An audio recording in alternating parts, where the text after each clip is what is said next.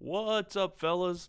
NFL draft coming up here in just a few hours from when I'm recording this. Hopefully, you guys are going to enjoy that. Just gives us again something to do. Might be a huge night. It looks like for offensive tackles. Got a big one coming out of University of Houston that I'm excited about, and so it'll be cool. It'll be cool to see some big guys hopefully make a whole lot of money like they deserve. So hopefully, you guys are checking that out tonight. I know I will be. Also, if you need anything from us, videos, podcasts, anything, go check us all out. All that over at runthepower.com. This episode of the podcast is brought to you by TeamBuilder. TeamBuilder provides strength and conditioning software to high schools around the country. Whether you write your own programs, have a full-time strength coach, or need training programs, TeamBuilder can make your program better. Right now, TeamBuilder is offering a 10-week off-season football training program with a 2-a-day speed and agility program. This template even comes with videos from some of the top SEC strength coaches that will show you how to run your weight room. Visit their website and enter the code RTP to get the off-season football training template and start your 14-day completely free trial at teambuilder.com. Again, enter code RTP at teambuilder.com, which is teambuildr.com. On this episode of RTP, we talk with Brian Scott. Coach Scott is the O-line coach at Towson University. Listen as we talk with Coach Scott about game planning, play calling, and being balanced on offense during his days at Old Dominion and Maine. You can follow Coach Scott on Twitter at CoachBroScott. Hope you guys enjoy.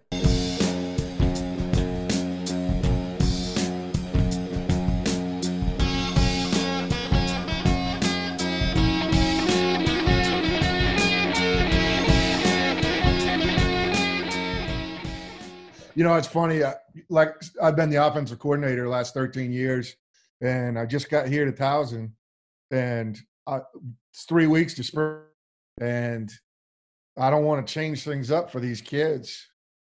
Right. So I'm going to try and learn his terminology here pretty quick, which is, I've been doing my own stuff for so long. Yeah, I think that's kind of tough at times. Like we had a coach that I think you want to be an expert at your own thing, but then I think that also there's little things that you'd rather switch than have the kids switch. Like we had an offensive line coach come in, and all of our protections were always our right side is the slide side, and the left side would be the man side. Well, the very next coach that came in, our protection was their sliding left, and the right side was the man side. Yeah. And so a huge change and shift for us when it would have been a lot easier for him to change on a point like that. And then like our slip and scoop on the backside, scoop was with the center and guard. Then our next line coach wanted scoop to be tackle guard and slip to be center guard. And so, and we didn't end up using any of it anyways when we were actually in the game. Right. You probably went back to your old stuff. That's exactly right. Or we just said, hey, me and you to that guy. Yeah. So I'm going to try and get with these guys and just try and learn, just watch it with them and say, hey, what do you guys see this as? I want you two working together. What do you call them? Right. As much as I can use their terminology and try and install that. Kind of how we always start this thing is going to have you go ahead and introduce yourself and give us kind of your football journey as far as playing to coaching days. And I know you already kind of told us, about, coaching for 13 years at Old Dominion and then, but then kind of how it got you to where you are now. Yeah. Well, I played quarterback at the University of Maine, home state. That's my home state university. I didn't have the career I thought I was going to have. Taught me a lot though. Best thing that happened to me is I didn't transfer. I stuck through it. Then got out of football for a little bit and had a burning desire to get back into coaching football after I realized what the real world's all about and realized it wasn't for me. Had a chance to go back to the Northeast. UMass Lowell was my first job when they had football. I was there for a year coaching quarterbacks. Tennessee Martin for a season after that, coaching wideouts and tight ends. Then I had a chance to go back with my college coach, Coach Bobby Wilder at the University of Maine, and start out coaching running backs and tight ends. And he was in a sit where as crazy as it sounds, they were running the power. That's how he was feeding his family at the time, running the power play. And so he was losing O-line coaches every year because they were so good at it. And he said, come back, learn from this guy, John Strollo, who he's only going to be here for a year. And I just sat there and sat in his office all the time, just asking questions, trying to learn O-line. It was the most I learned football. You know, being a quarterback, I always thought I knew everything, watching it outside in.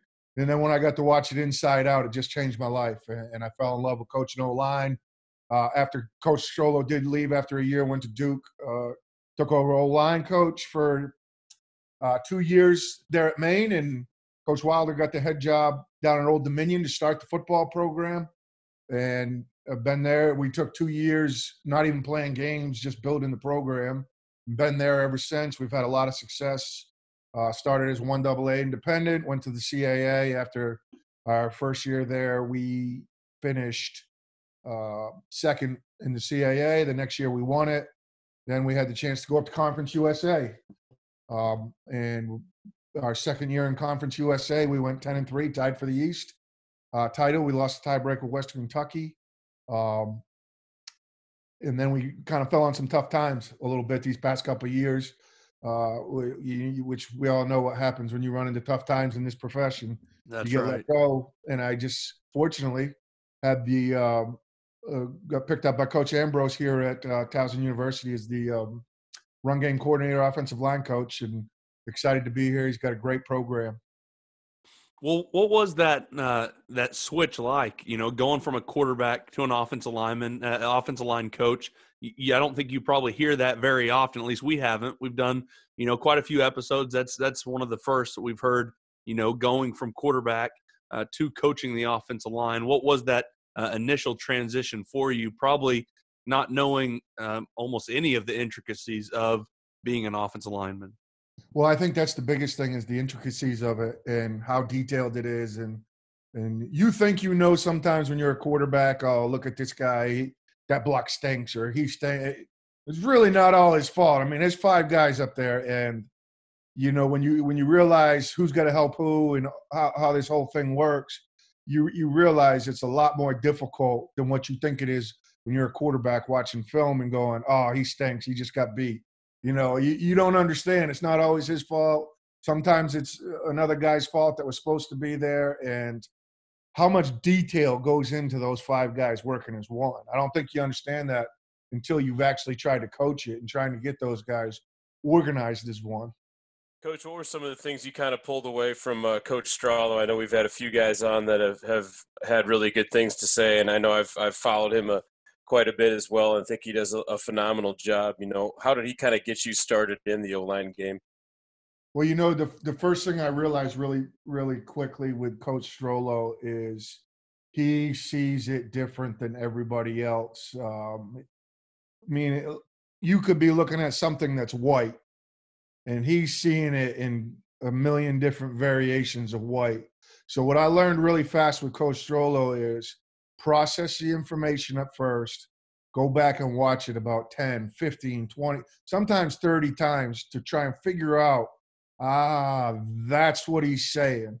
And he was all about angles. He was always about angles and leverage and force. And he really taught me the mathematics of playing offensive line and what goes along with that. And like I said, you just used to have to listen, watch it once. I have no idea what he's talking about. Watch it twice. Okay. And then after about 10 times, like, oh, I'm starting to see it now. And it made so much sense. And I use his terminology to this day. Now, I was just saying I might have to change this year because spring ball starts in 3 weeks. And it'd be easy for me to learn their terminology here at Towson than mine. But, you know, I've used all his techniques up to this day. That's the sensei. Well, that's, you know, I think that we were kind of talking, like you said before, about how you might have to end up changing some of that lingo, some of that terminology. What are your thoughts maybe on keeping, I'm sure there's certain aspects that you'd want to keep no matter what, but then with it being spring ball so shortly, what are some things that you're pretty open to calling it whatever the kids want to call it. But just combination blocks and what do they call their guard, backside guard tackle? Is it a scoop? I've always called it a take. That's coming right from Coach Jolo. And whatever they call it, that's what we're going to run. Obviously, I have techniques that I believe in that I'm going to install and implement. But as far as the language goes, it's all the same stuff. A three-man combo is a three-man combo, regardless of what you call it. A two-man combo is a two-man combo, regardless of what you call it. And I want to run their terminology from a call standpoint, as opposed to reteaching all new language that's going to take them all the way through camp to learn anyway, not just ball. So, like we were saying before, it's easier for one guy, me, to learn their language and try and implement it from there than it is for me to teach 15 guys how to speak a language. So it basically calls and communication.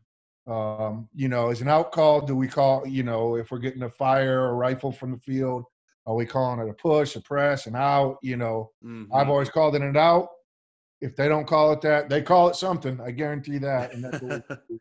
Well, Coach, so I'm kind of curious, going into at least as an offensive line coach, I've only been at this one place, and I've only been here 5 years, but it's the place I've been the whole time. And you being at the same college for a long time, it's like at the end of the season, maybe even halfway through the season, you're already thinking of, okay, these are the drills we're going to work in spring ball. I know our next group up is good at this, and they're not good at this, so I want to work these things to try to get them up to this certain level. But switching over now and coming into a new group of kids that you haven't seen yet, how much film are you watching, or are there different things that you're going to do at the beginning of spring to see where they are at? Because you have no prior knowledge of yourself of what these kids need, or maybe what their base is. So how do you plan on finding that? Is it mostly through film? Is it a way that you're going to practice at the beginning? What's your kind of thought on coming into a new group of guys? I think it's interesting, and I learned this from Coach Blackwell, who was our defensive coordinator at Old Dominion, and who just got hired as defensive coordinator at Louisiana Tech. And when he came to Old Dominion, he didn't want any pre-notions on guys that were already there. He wanted to just look at it and try and – because he might see something that somebody else didn't like, but he likes. And I know the year before he came to Old Dominion, he was a defensive coordinator at East Carolina. And he took the fifth-string running back at East Carolina and made him the defensive player of the year in Conference USA that year. It's a kid that nobody wanted. And, I'm trying to go in with an open mind here and block out what people are saying about this kid, that kid. Obviously, there's some things I need to know more personally than anything else. But today was the first day I watched film on him. Fortunately, everybody's coming back that they didn't lose one O-lineman. And I think it all starts – with right it from your stance and trying to get on the same page with everybody, how we're teaching our stance, how we're teaching our base first step, how we're teaching inside zone or tight zone, whatever we're calling it, and starting from scratch and going from there. Now, they were pretty good last year. It's a pretty good O-line. And I'm excited to work with them. And I'm just looking to see where they're at, movement, all that stuff, when I first start there. Is that kind of where you plan on your base, or your first day is kind of being a zone, inside zone? Is that kind of where you start everything off of, or base everything off of? I've based everything off of inside zone in the past. That's what I've done. Now, Coach Ambrose is the offensive coordinator, or he's the head coach, but he's running the offense. And we haven't really sat down and hashed out a whole bunch of things but as everything I've taught in the past is based off a 2 and 3 hole inside zone play that translates to pass protections and everything else in the whole system, and then taking it from there. Coach, you talk about your system, and I know I've watched you guys play several games at Old Dominion. I was at Tulsa for a while too, so got to know you guys in Conference USA a little bit. But you guys were known for a while there for offensive balance. I mean, you'd have 3,000-yard passers, you'd have 1,000-yard receivers, and you guys would have some 1,000-yard backs. Can you talk a little bit about the intentionality of that, kind of making sure we can do both, and maybe that likens to kind of some of your play calling ability, being a quarterback, but also having some knowledge of the run game and the offensive line. Yeah, I think the first and foremost, you gotta tailor it to who's your best player, who you going to make your money on. Is it your running back? Is it your wideouts? Is it your quarterback? And go from there. That's where it starts. It's players. It's coaches can do whatever. It's players. And as far as if I had a crystal ball or a book, and I'd say, hey, let's be 50-50 on everything, right down the board. Whether it's down and distance, field zone, whatever it is, let's be 50 run, 50 pass. If you had a perfect world, it doesn't always work like that. These are 17 to 22-year-old kids. They do different things, and they don't. Sometimes they work out, sometimes they don't, and you got to kind of adapt to what works out. And at Old Dominion, we became an air raid team, much like you were at Houston, but we tripped into that. I mean, we were trying, and we were pretty good when we first started out at running the ball with quarterback power, that stuff. We were trying to emulate a little bit of Pat White when he was at West Virginia. And we tripped into a quarterback who ended up being our best player. We got into air raid. We had some unbelievable wideouts, and our run game was still good with that. We were running the inside zone. That's the only run play we ran. We got pretty good at it. And as we went along, we knew we had to evolve because we weren't going to have a quarterback like that forever. Right. So we got into some tight end stuff, and, we ended up running the ball pretty good out of tight end. Our tailback was the best player. We gave him the ball. So play with your best players. When you are, looking, you mentioned run game, coming up with a run game. You come in on a Sunday, what are you first doing? What are you first looking at to try to develop your run game? Are you going through – are you saying, hey, our best run is inside zone and what's our best formations? Or are you going through formation cut-ups and finding what's the best, defense? What's our best formation with, how they tend to line up this year? Or how is maybe your very first day or your first few hours? What's that thought process of going through and trying to pick out and decide what your run game is going to be that week?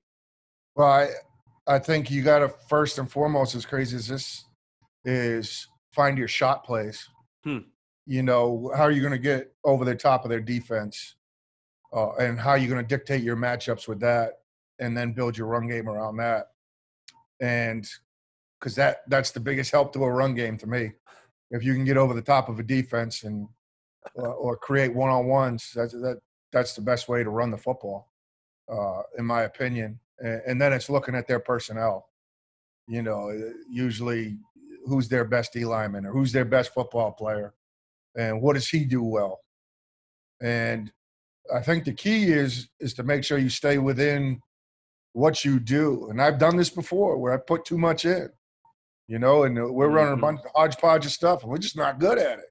Boy, it looks good on the video screen, but we don't run that play, and you got to stick to what you do. We know we're running inside zone. Okay. Well, how are we getting over the top of the defense? All right, this formation gives our best wide out to play to get to their worst safety. Okay, well, let's build the run game off that because we're going to take 3 shots out of this formation. So let's build the run game off of that. And I think that's where it first starts. It's trying to get over the top of it. How many shots do you carry then, Coach? This past year, we probably carried 8 shots. 8 to 10, you're going to call, hopefully you get to call 6, all of them you'd like to, but hopefully you get to call 6 of them, and different personnel groups. And when we were air raid, we didn't have tight ends, a little tougher to get, to get the matchups you wanted. But you get some tight ends, especially you get a couple good ones, you can create some matchups out there that are really good shot plays that end up helping you in the run later after you do get over the top of people. And then again, so if I'd ask too, I mean, knowing you're going to call, you got 8 to 10 that you've practiced, know you're going to call 6, what are kind of your, go-to spots or go-to locations? Is that kind of a feel thing? Is that something where you're like, hey, first time I cross the 40, I'm launching it? I mean, what's kind of your mindset as far as, the implementation of that plan? Yeah, I think it's a little bit of a feel thing. Obviously shots aren't as good. Now we're on the -1. I'm not running a play action. I'm running 4 verts, or I'm, getting heavy personnel and taking a shot with a wide out outside.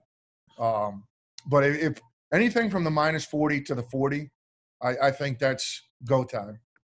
And whether it's a shot play or a trick or a gadget, I think trick play is kind of a bad word nowadays. I think that's part of your offense a little bit as it fits into your system. You got your shots, your tricks, and your base stuff, and that's kind of what it is that you're playing with. But I think the -40 to the 40, that's your zones where you say, hey, we get a run look, 1st and 10, 2nd and run. Let's go ahead. Let's try and get one of those. How many protections do you carry out off of some of those play action shots? I ask because we're going to be a little bit more, maybe 20 personnel this year, and kind of trying to figure out, do we carry fullback on the inside linebacker and tailback off the edge? Do we carry the 5-man slide, fullback steal off the edge, and then tailback after the fake be the extra guy? Do we carry both of them? We're kind of in that limbo right now. How many or what play action protections do you guys normally bring into the game? Yeah, that's a great question, and it really depends. You're talking about 20 personnel.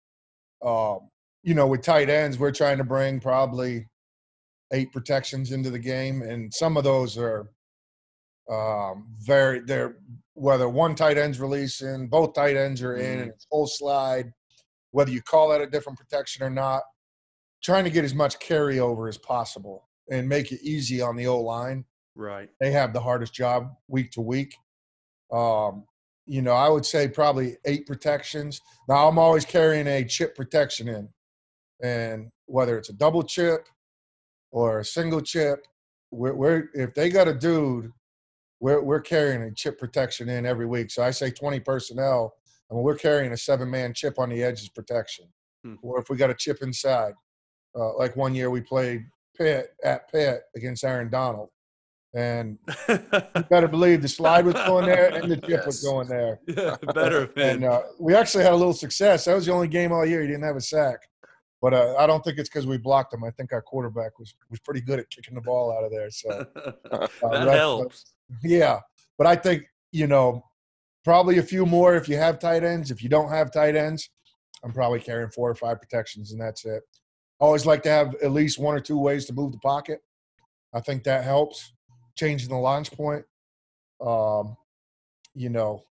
Like I said, with tight ends, probably 8 to 10.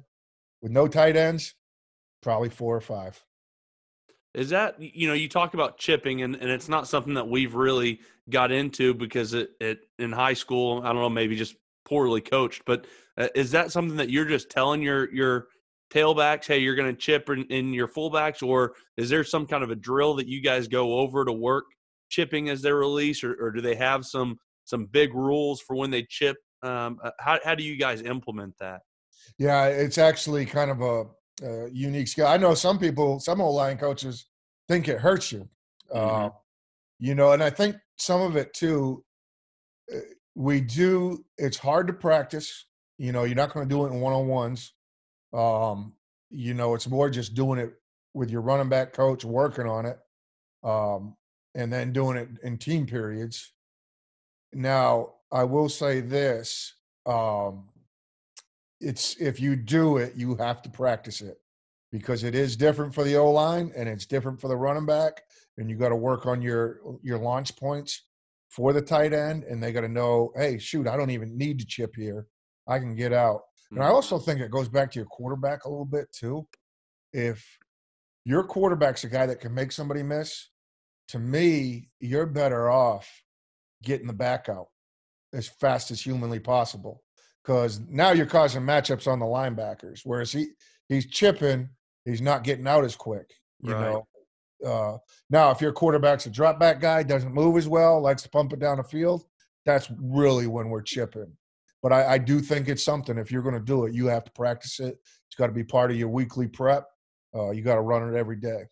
Coach, is that something too when you guys do chip, or you're double chipping with the H back and the back? How are you guys kind of communicating those routes? Is it automatic? They both head to their flats. Do they both go to the right? Both go to the left? I've seen it a bunch of different ways. Is that something you guys kind of have one, or is that something you guys are able to tag and communicate? No, it's we're a word team. Well, that's what we've been at Old Dominion in the past. It's all words. So, and we have one word tells us everybody's route, and our backs would just have to know the concept of the route. Meaning, if we're running a comeback outside, we're not driving to the flat, chip drive. We're going to chip hook. If we're running a dig route or a curl route behind it, we're going to chip drive. In one word, we'd have one word for the protection. And for example, hawk would be our 7-man chip, and then one word for the route. So let's say we ran Zippo, would tell everybody what they're running. And it's just a memorization piece. Coach, so I'm kind of curious. I had our head coach right now where I'm at Broken Arrow played center for the Eagles for 10 years. And so he's got things that he's been taught as a lineman, but he hated as a lineman. Like they would do some big on big protections, and it puts him as the center on a big island with a nose guard it makes it really, really difficult, and he hates it. And so, as a coach, he's like, I don't care what the guru coaches say, I'm not doing that to my center. As a quarterback now, being a coordinator, so was there any things that people have told you as a quarterback, or have been like, oh man, empty looks so great, but now when you're back there at quarterback, you're hating it? Did you go through any of that process from a player to then a coach of being like, yeah, I get it, it looks good on paper, but now being in that actual spot, it wasn't much fun? Yeah, it's interesting, and I think it all goes down to your players too, like what they feel comfortable doing, and you can tell when a guy feels comfortable or doesn't feel comfortable. And I think when I was younger, I was hard-headed, and there's one way to do it, and that's the only way to do it, and da da da. But now as I get older, and I'm trying to think of an example to where, boy, I hated that as a player, and I'll never do that to. You know what? I guess third down sprint out inside the 5-yard line. That's something as a player I was like, this doesn't. We cut down half the field, da da da. But some guys like it, some guys don't. I'm never doing that because I feel like you're taking away a lot of options for the quarterback. And if I'm a quarterback, I want my options. So, I just think you got to look at who your 5 guys are up front. And there's going to be the first best player, second best player. If your center gets stuck on an island on a nose and he's the best player, like this year at Old Dominion, our center was our best player. And every week we went into the game saying, we're going to stress Isaac Weaver. Like, guys, go double with our tackle. He's a freshman. Guard, get out there. Mm-hmm. And I don't know that we're going to – and then the next best player, stress him. If he's got to get left alone, you leave him alone. I think the biggest thing I've done as a coordinator or as going from quarterback to O-line coach, and some O-line coaches don't like this, our quarterbacks handle all our protections. Mm-hmm. And there is no gray area. And I tell him he's God. He makes a call. He is God. Hmm. There is no overriding him because he's the guy that knows what the routes are. So he knows where his eyes are going to be, and he knows who he wants to be throwing hot off. So I guess with your question, that's the scenario. Like, if I can't control my protections, I don't want to be back here. If I know I'm going to get drilled in the teeth and I can't, So our quarterbacks, wherever I've been, the way we've done it is they handle all the protections. And I couldn't imagine being back there. And it's funny, Taylor Heineke, who played for us so good, got to the Vikings, and he changed the protection during practice one time in the center. I looked back at him like, what are you doing? He was telling a story. He's like, look, and they're like, no, you can't do that. Like, what? You're not going to let me change my protections? Oh, my God. I guess if there's one thing, quarterback to O-line, it's quarterback has complete freedom. Now, some O-line coaches don't like that. Just let us handle it. Let us handle it. Like, Oh. well, how does he know you're going to get this picked up now? So. I love hearing it. I love putting it on the quarterback. I'm just a dumb lineman, so all I've ever thought was, hey, if he wants to be protected, he can see everything. He knows where his eyes need to be. And then, like you said, if he's going to have to be hot off certain things, to me, I'd like for him to know it. But that's just me as a lineman, and also it's, I think, a lot more difficult to have my center or one of my tackles who are down trying to see past defensive ends, read safeties, or see the whole field. Oh, I agree. I agree wholeheartedly. And it goes back to the reads different on every play. So how does you're going to teach your O-line the reads? Like our hot routes over here, I'm protecting my backside. I know I can take this thing in the face, even though it's obvious they're coming. Or I want them to come. I want to be hot because I got a great matchup. I think it's all on the quarterback. Yeah, I think too. I mean, you talk about like the relationship between the O-line and QB. I mean, obviously it's going to be different in college. Those guys, are together more. But to me, it takes some of that. Blaming the O-line, blaming the QB, it takes some of that off. To me, again, the quarterback. That's what I could tell him flat out. Hey, man, it's on you. You own it. Now It's if there's funny some things, yeah. Sorry. Go ahead. I was just saying, yeah. Now you're not saying, well, man, let's go. You guys should have that picked up. They brought 5. You guys are calling the protection instead. Now it's, hey, that's my bad. I got to get the ball out. Or hey, it was my bad. I should have flipped it the other direction. I think now the quarterback takes that ownership, and there's none of that bickering that goes back and forth. At least maybe there's less. Well, it's funny. I've been around some O-line guys who they kind of panic when why didn't he change the protection then? Well, that's on him. It's not on you guys. Don't worry about it. Yeah. Quarterback's getting hit. It's O-line. No, it's not. He's in charge of the protections. If he gets hit by that's on him. And not every quarterback can do it. We had problems this year at Old Dominion, especially early on, being a little bit overwhelmed with that. Not only learning the pass system, but then having to call protections. And usually it's the last thing to come for a quarterback. Now, we ended up going to a true freshman late in the year. He was unbelievable at it. It made complete sense to him. And, but to put it all on the O-line, that's crazy to me. You're back there. You see it. You know where the ball's supposed to go. You call it. Yeah, I think it's weird too. I mean, I'd love at the same time, okay, well, hey, left guard, what's the hot route on that then? Yeah, that's the part that makes me laugh. Yeah, like your left guard knows that his eyes are going to be over there. Come on now, he's just trying to survive. If he's playing inside. That's right. And if you got like a really smart guy, then he's kind of screwing up the whole protections just to save himself. If you got a really smart center, he's sliding it to the worst D lineman. There's no doubt. I just think, in my opinion, your quarterback has to be a reflection of your coordinator, and the fact that especially now with RPO games and all the decisions. I mean, you're basically the offensive coordinator out there. It's just happening on the snap, and you got to be able to trust that guy to put you in the best situations, in my opinion. Completely agree. Coach, with RPOs, how much of that has kind of changed, your philosophy? Was it something you dived right into? Was it something you kind of, let's test it a little bit? Or was it something like, man, this is great. We love it and we use it a lot? Well, we use it a lot. And whether you call usually with our inside zone stuff, we use hot routes, fade flats, slants, slices, things to get out quicker. We've gone to duo for a little more down the field, 7-step routes. And it's been great. We played a whole game just running duo RPO versus Virginia Tech. And I think we threw for almost 500 yards. There was quite a big chunk of yards in that game, and we beat them one year at Old Dominion. Just getting our matchups. We took our 2 best players. They played, Coach Foster at Tech's playing man coverage. He's going to play man coverage no matter what.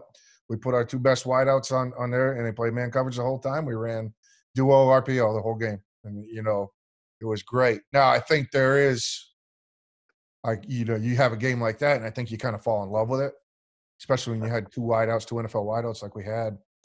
But I think there is some, you do it too much, I think it can soften up your O-line.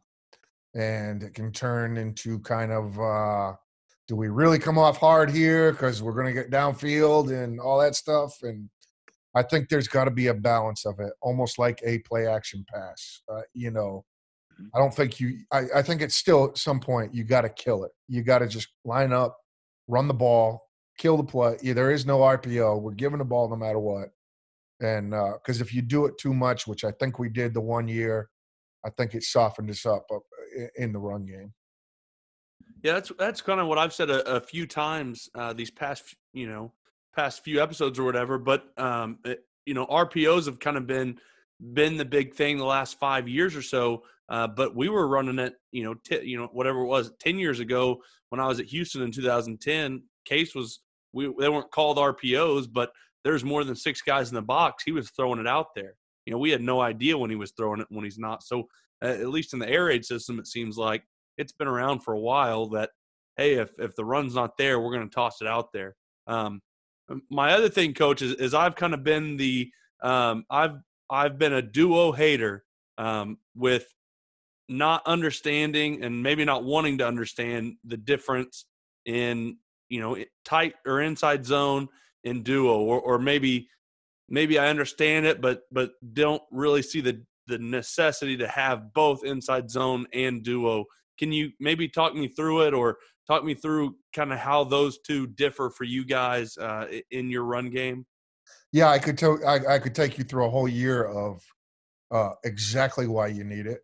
And actually, when we talk about our 2 wideouts that we had that year, all we were running was duo, and we couldn't get anything go. Even so, the people had to cloud these 2 wideouts. This is back in 2018, and they were studs. They were 6'4". Nobody could guard them, and they're both in the NFL now. And we ran so much duo RPO, we stopped running inside zone, and teams started clouding.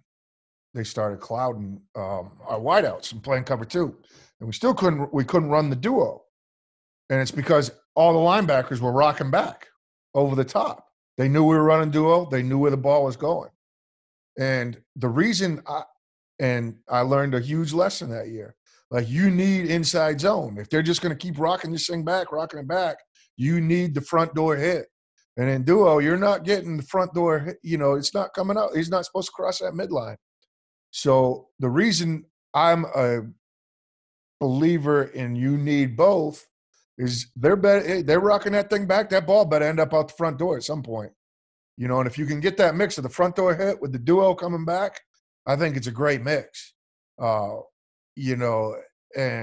I think if you're just doing one, if you're just doing inside zone, I think you need the duo. I think you need them both. I really do. And I went through a whole year just running duo. And once teams figured it out, it was all rocked back by the linebackers, and there was literally nowhere to put the ball. And we're trying to figure out to tell the running back something, and it's like, I don't even know. Shoot. Go back and look at it in the offseason. Shoot. This should be out the front door if it was inside zone. There's more flow to the zone out the front door, and the back's got to try and get it there with all that rock back. That's my opinion. I got you, Coach. I got you. So that's really what it comes down to for you is the option for the tailback. I mean, inside zone, you're going to give the option to rock it back, but if the front door's open, he's hitting it. And then duo, you're telling him you're never to cross the center's midline. Correct. Yes, that's the whole reason right there. I think you need the front door hit. I think the inside zone, you got to preach to your back here, trying to press this out the 2-hole or out the 3-hole. And trying to get it out the front door, and then if it winds back, great. Now you got flow, and it winds back, and you can ride that wave. But, I think just to run duo by itself, I think it can be a real challenge. What do you think caused your duo RPO game to be so good, but then maybe your inside zone RPO game to be lacking behind that?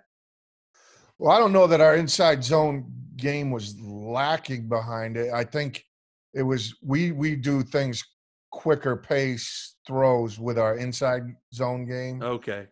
Our duo game, then that's where it probably turned into a little more of a protection and not as aggressive up front. But we feel like with the duo, there's such a gap play that you can hold a gap and the quarterback can take an extra second for, a 7-step route as opposed to like you guys. We were on the inside zone back in same time you were at Houston, and I'm sure Keenan was just flipping that ball around, and that's what Taylor was doing Yeah. with us. Just where's the space, and he was just taking a hitch, taking a smoke.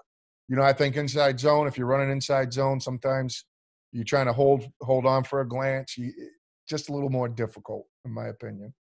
Coach, what was your way for you guys to get outside? I think that at least in the gun, I think that outside zone or wide zone to me is really, really difficult unless you have a really fast special back. Maybe pistol can take care of that for you, but it makes it a little more difficult to get the ball ran outside. What was kind of your outside play or your way to stretch the field in the run game? I think we always have in our package, we've always had whether we call it speed option or with the O-line going and leaving the M-man, or bash option where the O-line goes one way and you're running option the other way with the quarterback and the running back. I think the power read is a great way to get the ball on the perimeter, especially if they're gonna play the quarterback. If you have a quarterback that can run, I think that is the great way to get on the perimeter. And this past year, we had Coach Steinspring, who's the longtime offensive coordinator from Virginia Tech, come to us. He had just come from Maryland, where he worked as the O-line coach for Matt Canada, and we were doing their jet game, their jet sweep game. Yeah, and I fell in love with it. Now, I think if hindsight 2020, if I could go back and do it again, I probably installed it all too fast. Obviously Canada, I think, had been running it for however long, and had all the encyclopedia to it, and I would have slowed that down, but we had a ton of success, and I loved it, especially under center, where you could give the jet and run the zone the other way, or you could fake the jet, run the zone the same way. I loved it under center, and I thought there was great action off it with the jet coming through, faking the back and taking a shot on the post. That's something I love having in the package to get the ball to the perimeter. Yeah, I loved watching his offense. I think it was he at Pitt for a while? Yeah, he was at Pitt, and he killed it at Pitt. We watched a lot of him at Pitt and put it in a little bit of our offense, but we didn't run it much. But, running the inside zone of the left and taking the tight end and wing, or sometimes just the tight end with the jet sweep away from it. Did you guys let your quarterback read that out pre-snap with the jet give or the inside zone, or was it all called for you guys? Well, that's the $1 million question right there. Coach Steinspring presented it. It was read. Quarterback's reading it. Now, I didn't know all the problems, that could arise from it. And I don't think our quarterback coach really was comfortable telling the quarterback, you're reading this, because we went through a bunch of different looks. Well, at the end of the day, very much like the RPO, you're good either way. 90% of the times you could give it, or you could hand the jet. Right. You're good either way. So the odds of him making a bad decision aren't that big. So, but to start, we called it for him, and we'd have some success, calling it, giving the ball. Well, then teams started walking up, and we called it. He didn't have the option to give it. And so it was a TFL. And then I wouldn't run it again because we weren't reading it. And I think after about 4 or 5 games, then we went, okay, you're reading this. You lean to give the jet this week. We want to give the jet if we can. Or this week we want to give the inside zone. But if you get a bad look, you got to give the ball to the running back if there's 2 walked outside the edge of the jet sweep. And like I said, hindsight 2020, it's my first time running it. If I did it again, I would have put it in a lot slower. and the quarterback would have been reading it the whole time. What do you? Coach, What would you? Because I think there's a lot of guys, and me in particular, that if I ever get to be an OC one day, I'm probably bringing that with me. How would you install it slower? What do you think that install would look like as far as slowly? I mean, are you talking just inside zone, pairing it with inside zone? Are you talking just having only a tight end or only tight end wing? How would you slow that down, and maybe what would that look like? Exactly. Only a tight end to start. We're only going to arc out of 11 personnel for the first 2 days. Okay, now we're going to add the tight end and the tackle. They're both going to arc. Or the tight end and the wing. They're both arcing. And this is on install, the third day. And, Gotcha. And the way I was taught it, you get into – and we got into this versus Virginia Tech. When we were calling it, not reading it, we came out and had a ton of success giving the ball in the jet. We should have come back. We did come back to the zone, but I should have left a tight end in. And I didn't understand all the nuances of it. I had the words for it. I just didn't have the in-game. I hadn't done it enough to in-game be like, oh, I need to get to one tight end arcing, one tight end on the backside, and we got these guys. You kind of got to coach yourself through a little bit and get used to it. When I was doing the air raid, I could call that blind. Yeah. But this stuff, I was learning it, and I had too much in on game day for myself, not knowing I wasn't good enough at it yet to get to the answers that now that I go back and look at it, I'm like, oh, what an idiot I am. This was easy. But when I was learning on the fly, I was like, I couldn't get to it in the game. And I had too much of it in, and that's why. Coach, how do you guys kind of operate, with your screen game? Is it all just kind of key screen, throwing it lateral, or do you guys have, some different things? Maybe you'll throw to the H-back and the running backs. I'm always interested to hear some of the screen stuff too. Yeah, I think screens are huge. It's a little different, as when you're air raid as opposed to more tight ends. But I think any screen, if you can mirror it off your run action or your play action shots, I think it's golden. I think it's great. I love tailback screens. We had a couple good ones this year. Now, when we were air raid, it was all outside screens. It's kicking the ball outside to your best player, just smoking it out there, getting your old lineman out there.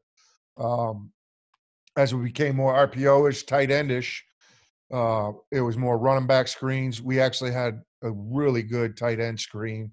We stole it from Virginia Tech, Fuente. They ran it against us, so we put it in. We hit it a couple times where it was off the power action where you're pulling a guard and you got a tight end. Yeah. Yeah, and it's beautiful. Because that backside linebacker screwed no matter what. I mean, he can't win. You better be driving a safety on that backside. If you're not driving a safety, it was good stuff. And I think the more you can do with your tight ends, I think it's gravy. And I think any play action, and it's harder on the O-line protectionally, whether it's a screen play action, anything you can pull your guard, I think is pretty golden. Because I think that sucks the linebacker up more than anything else. When you ran that power screen, I'm assuming you're throwing the screen back to the other side, away from power. Are you getting? And to me, this is the $1 million question: are you getting your tackle out first, or are you getting your center out first? We got our tackle. It was whoever was first. Okay. It was usually the center because our tackle would be punching down. So it was whoever was first. Okay. But it was usually the center got out first. And were you bringing your play side guard along with it? Now he was running power. We told him to gap down and run power. Okay. If he got through there, if he felt like, he would be the third extra guy. We always told him he was gravy. Yeah, I think that when we were running power a lot, and we've been doing it quite a bit, that was a great one. And then we could set up kind of a reverse off of that same look, and it was kind of the same guys getting out, just a little bit wider. And it was kind of easy to to keep those rules for those guys. And like you said, those linebackers have to scrape over the top so hard that it leaves that backside wide open. You know, and that's why I don't think people are running power as much, because teams defend it so well now, you know, and Right. shoots kind of the best power plays, your tricking plays. That's not running power. You know, it's you're defending power.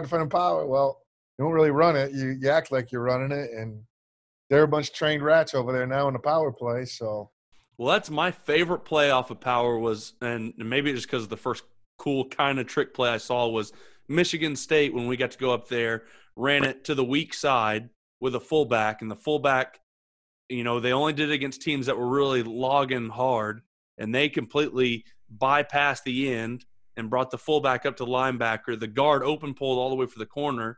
They fake it to the tailback and then hand it to the receiver, but the receiver goes the same side as the power wide, and it was beautiful. Sure. I loved it. Yeah, I think any trick you can do with pullers, because those linebackers are so tied into those guys. You know, I think it's great. I like the gap scheme stuff too. I mean, you talk about RPO, you know, reading the backside, you know, bump linebacker. As soon as they see pull, they're flying over the top, you know, being able to throw the RPO. And then not only that, now teaching your offensive line, like, hey, man, when we double team, we're, quote, reading the backside linebacker. You guys can literally stay on the double the whole time. So, honestly, it helped our – you know, it really helped our run game, especially when we're running like counter RPO. You know, when teams would start now holding the backside linebacker and playing him on the screen, it would help that double team. And all of a sudden now we'd see major creases because the demeanor of the offensive line was, well, hell, I don't have to worry about that guy coming off. We're throwing on him. Yeah. So it ended up being a really, really good adjustment for us to protect our gap schemes. There's no doubt that backside linebacker is damned if he does, damned if he doesn't. You know, and it slows them down the rest of the game. Coach, you talked about how good a play action can be if you can pull a guard. I think that I always get scared of it because to me, I'm kind of leaving my tackle out to dry a little bit. You know, do I punch him down and try to get the end to sink, or do I kick him out and play pass protection right now? But then, you know, the angle gets kind of screwed up and it's even harder for him. What are your maybe coach points for that backside tackle when you are doing the pull protections? It's so funny you bring that up. And I say I love pulls for the play action. I don't love it for the protection, if that makes sense. Oh, yeah. You know, and then it gets down to who's the backside three technique. And, you know, is your center going to be able to get back there? And how much help does the tackle have to get that you give on that three technique? You know, if it's Aaron Donald, I use him, or any good three technique, you better believe we're putting two hands on that three technique and snapping back, which does stress that tackle a lot. It stresses it a lot. And it's really by how good is your tackle that's doing it on the punch and peel or the gap hinge or whatever you're calling it on that backside, and how good is your center and how good is the three technique. And does it change week to week? Absolutely. Absolutely. You may have a bad three technique and a ridiculous D end, and you may say, center, that guy is yours. You better get back or you're not getting help. I've also pulled the center against a really, really good three technique instead of the guard. I don't think the action's as good, but I've done that before in the past. And, you know, I think the biggest problem I have with pulling the guard in the protection, in a gap protection where you pull in the guard, isn't necessarily the backside tackle on the gap hinge. It's the cross plug in the middle or the inside blitz. And we got caught a couple years ago, first game of the year against Albany. It's like third play, we're going to take a shot out of this gap protect. You know, we're pulling. Well, cross plug comes late. We don't get our solid call in when we're not pulling. Boom, they get two right through the A gap. We cut one loose, hits the quarterback pick, you know, third play of the season. So I think there's pros and cons to it. I think it's great when you're playing a team that doesn't move. I think if team's on the move, I don't want to be pulling people. That's just my own personal opinion. I've kind of been against it until now. Our offense coordinator brought us, and I forget what college was doing it, but they were just gashing people off of that, but they were doing it off of power read. He said they didn't even run power read, but they always ran power read play action, and it was huge for them. So I'm kind of excited to kind of start looking into maybe running power read a couple times, but then seeing what that power read play action shot would look like. What we had, what was awesome for us, is the power read, pulling the guard. So if you're 20, you talk about 20 personnel, is you're running power read, that fullback or whoever the front side guy is in an arc. Well, now you send them down the chute and you play action, and you run your number 2 strong across to the opposite hash, and you're basically running 4 verticals off of power read action. You can get some matchups off that. Yeah, that sounds awesome. Good stuff. It's good stuff. Well, Coach, kind of coming up on an hour now, but the thing that I always like to ask guys before we cut them loose is when you're watching another team's offensive line, what's some things they'd be doing that would make you think highly of their offensive line coach? How they finish plays and how they run to the ball. That's first and foremost.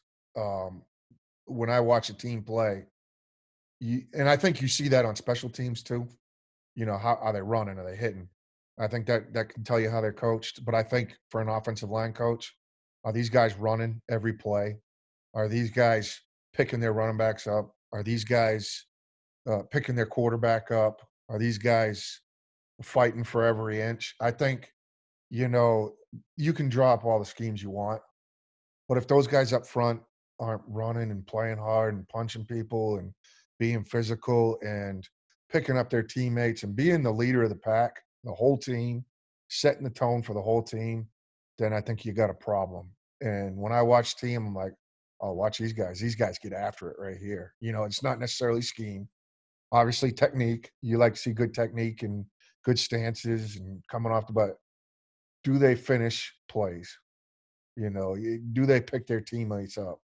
Do they congratulate their teammates? Do they die to protect their quarterback? You know, I think that's what I look for.